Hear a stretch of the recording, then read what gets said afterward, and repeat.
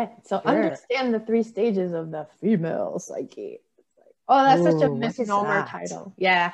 It's a misnomer title because like female psyche, we're just talking about more like the energy, the feminine and the masculine energy. And understanding the three stages of the female psyche is why I said female psyche, just because I do work with a lot of women, have done the same with men. So Carl Jung talks about the female and the male psyche. So does like Clarissa Pinkola Estes, author of Women Who Run with the Wolves. And such a good book.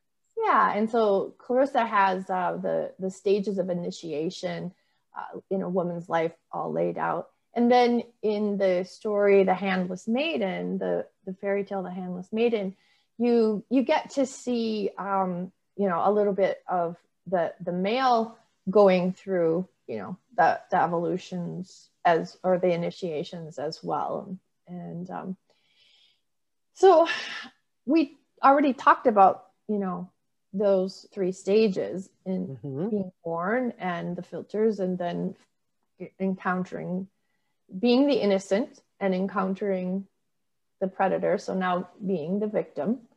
And on stage one, there's then a lot of victim language, like I can't, I have to, I need. Now once I get someone through try that one, whoops, when you muscle test, the arm just goes, choom. Our bodies are so weak when we lie, and try is such a lie. It's like, right? It's do my best. Yeah. Replace that one with do my best. So yeah, when we get into victim mentality, then we say, I guess, and it's like, no, when you fully embodied your soul, you just know, right?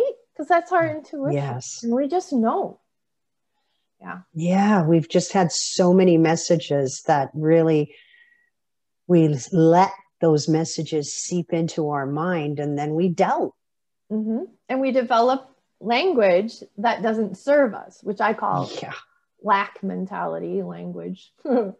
I lived there for a long time. I know it well. Yeah, we've worked on that together. Have we ever? Like a lot, no. So yes, we have a lot. Yeah, and then I catch myself or you catch me, right? And you can help police each other. I call it police each other. Well, the thing is though, literally, if you are working on that, just pick one to work on. My husband has a great video out on YouTube, get to versus have to, right? And so instead of saying I have to versus get to, I have to do this and I have to do that, or I get to do this and I get to do that. There's like such a difference there, right? Oh, I can feel it in the energy. Yeah, right? I felt it too, just saying it. Yeah, yes. Absolutely. So that's how that one goes. And then once I get someone through their, I always say there's 7 lies we tell ourselves. And that's how I set up the teachings of the lack language, and then, changing it over. And when they say I need, okay, you can be in lack language, or I hope you can be in lack language. And then beyond lack language, when we get over that, then you're tapping into your true needs. Like, I need to go for a walk right now, right? I need. And so it's, it kind of shoots over to self. Works. Yes. Yeah. And, so that's how that all goes. And then language is so huge. Yes. I know, right? You have a great quote on that too. I can't wait for your quotes book. So good. Okay. Thank you. So moving on, like I've talked about already, there's the stages between the stages. So we come in on stage 3 and we get the filters. We are now the innocent. We encounter the predator. So now we're the victim. And victims blame other people a lot of times. Yes, of course. Yeah. And then, so we're on stage of the other, and it's everybody else's fault. If it wasn't for the other, we'd be fine. Right? I went through these stages. Right? I'm with you, girl. Yeah. And when we haven't done our inner work, sometimes it's like, oh, I just need to get rid of this husband, and you get divorced, and then you find out, oh yeah, I guess that wasn't the real issue. And Right. grow into like, oh, it was really me. You've read my book, so you know the struggles I had in my marriage, and the journaling that I did, right? So powerful. And you saw me working in the marriage and working on myself in the marriage. So, and again, it lasted 33 years because I didn't let go soon enough, if you will, right? And so I even had a healer say, yeah, you two had a spiritual contract. It was over after the wedding, after the wedding night. I'm like, yeah, it was. Wow. 33 years of that, huh? Yeah. So anyway, right. Okay. So from blaming everybody, then we go into the dark night of the soul and we blame ourselves and numb out and get into addictions and blah, blah, blah. And then hide everything. Yes. Oh gosh. And we move on to stage 3, and we're back to who we really are. We're back to our own power and our own superpowers. And that's where we feel not alone. We feel completely connected to everybody. And we know how to gracefully step out from the collective and step back into the connection of the collective, maybe take those social media breaks and then come back. We just know our needs, not our lack needs, not from a place of lack, from a place of power, empowerment, right? And then bitch, break down, being in total control of herself or himself. I always say, being in total control of herself, speaking her truth from love and authenticity, right? And it's really fun to take the B and turn it into a W. Which? Woman in total control of herself. Woman in total control of herself, yeah. I've always had this kind of visceral reaction to the words bitch. I don't like it for a female. And yet I just find it's a go-to word to describe a female that isn't in alignment with a female, until you use the words that you do, that you attach to this acronym, so to speak. Right. When you use the words being in total control of herself, then yes, that's a word I can identify with. Yeah. Obviously when it's used in a negative context, sure, that's not when I... When it's used in a negative context, if you saw it in writing, in my world, it's a lowercase bitch. It's the bitch of the world. So we're as witches and bitches, we're taking back our power to make witch and bitch. Okay, if you're not on Instagram, you won't get that. If you're not on Facebook, you won't get that. But there's been a lot of movement, and we're slowly seeing it on LinkedIn now too. Good, right? Yeah, yes. And it's not a new world and a new way, and we need to shout that from the rooftops, right? Well, let's go back in history to witches. What was that really all about, right? Oh, it might have been a woman stepping outside of religious norms, as Alexandra Enke would say, right? What was it? It was a way of control. They were the wise women. They were the ones who were totally accepted. They were usually, a lot of times, the woman who lived, because she's so empathic, outside of the village, and then we just made that whole concept scary and scary, the crazy. Yes.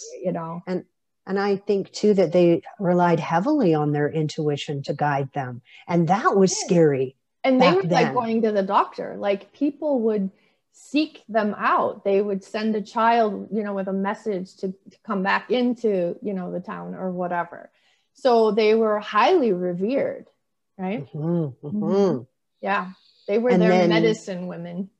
Right. And then mainstream got a hold of it and then took it in an entirely different direction, right? Where a witch now, right? And we're often scared of them, or they have warts, or they were never, they've always appeared to be ugly in appearance. Yes. There's been a lot of filtering of yes, of which, for sure. Mm-hmm. Yeah. Mm-hmm. And then even in Women Who Run with the Wolves, you know, there's that crone in the woods, right? Mm-hmm. And she is all for herself and she is not for you.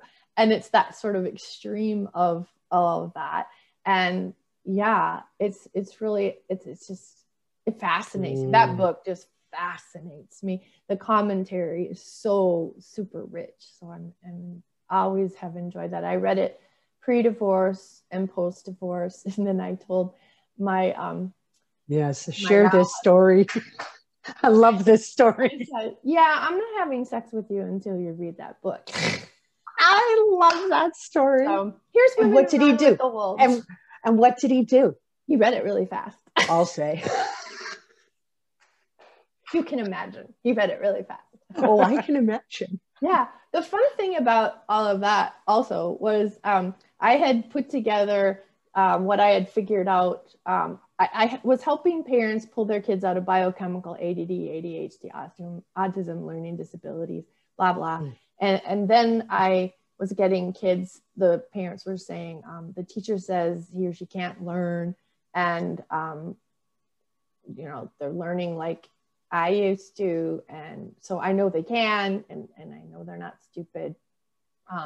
But what to do, you know? So I'm like, okay, how does your brain work, you know? And then I kept drawing in just the right kid at just the right time and more and more and more till I was like, I discovered a fourth learning style, and I called it patterned learner. And then my friend who's a neurodevelopmental specialist, she goes, well, Linda, we all learn by patterns, right? And I'm like, okay. And she goes, so aren't we all pattern learners? And I'm like, but Janet, there's this glut of kids that like, they're not like my daughter. My daughter taught herself to read at 3. They're just so extreme. And I went, oh, like, and I think I said mild, like my daughter or whatever. So mild, moderate, and extreme pattern learners. And that's when I nailed it big time. And I am very much an extreme pattern learner. And as we've worked together, you are too, Jen. We've gotten that. Oh, heck yeah. Yeah. So like we almost will seem unteachable. And then when we've got it, we've so got it. And we do it in our sleep. Yes. And when I was working at a copy company called Kinko's, they were really into learning differences. And so they knew all about the visual learners and the auditory learners and the hands-on learners. And they're trying to teach me one of the machines, and I was not getting it. And it was at that point where I was verbally able to say, I'm a pattern learner. This is how I need to be taught, right? And bam, I caught on to the machine right away, and they were just fascinated. And it was nice for the kids too, for me to say, well, it's not you, it's your teacher. She just doesn't know you're a pattern learner. So here's what you can tell your teacher. So here's how you learn that. Oh man, it helped. It saved the self-esteem of so many kids. And it really enlightened a lot of teachers as well. And the worst thing that happened was, okay, so then the schools started to catch on to visual, auditory, hands-on learners. So then they decided, you know what? We just need to teach to all those styles and then kids will get it. No. And so if you teach to the patterned learner, if you teach to the extreme pattern learner, everyone will get it. And so Maria Montessori was like really rock on with all of that and the 4-period lesson and stuff. And so my example is, if you're going to teach, say, colors, right? And maybe your kid knows a few colors. If you hold up something red and you say, what color is this? And the child goes through kind of their guessing of what it is, and maybe they land on red. Guess what? The next time you go, what color is this? The child now is sorting through, right? So it slows down their processing. So if you would just say, without showing it, red, if you just say red, and the child says red, and then you hold up red, and the child says red. And then you say, this color is red. What color is it? and you kind of bring it forward, and then you say red with the child. This color is red. What color is it? They'll say red. It's huge. It's like miraculous. And you can take it into just about anything. And then what you want to do is you want to link associated patterns, you know, with whatever you're teaching, because our brains, you know, love hooking on to the next thing. I know Dora Carlson does that when she's training puppies. You know, she puts these little hooks into their brain, and they're connected, and she even gives them experiences. And I think it's before 12 weeks, whatever patterns you've put, whatever little hooks they've got, you know, that's going to affect them for the rest of their lives. Right? What is it, like kids, by the time they're 4, that's, you know, what they're going to really have for their life too. Yeah. Right. When you're speaking about a dog and just thinking about touch, it's so important to, you know, to touch and socialize those puppies. Yeah. Especially their feet.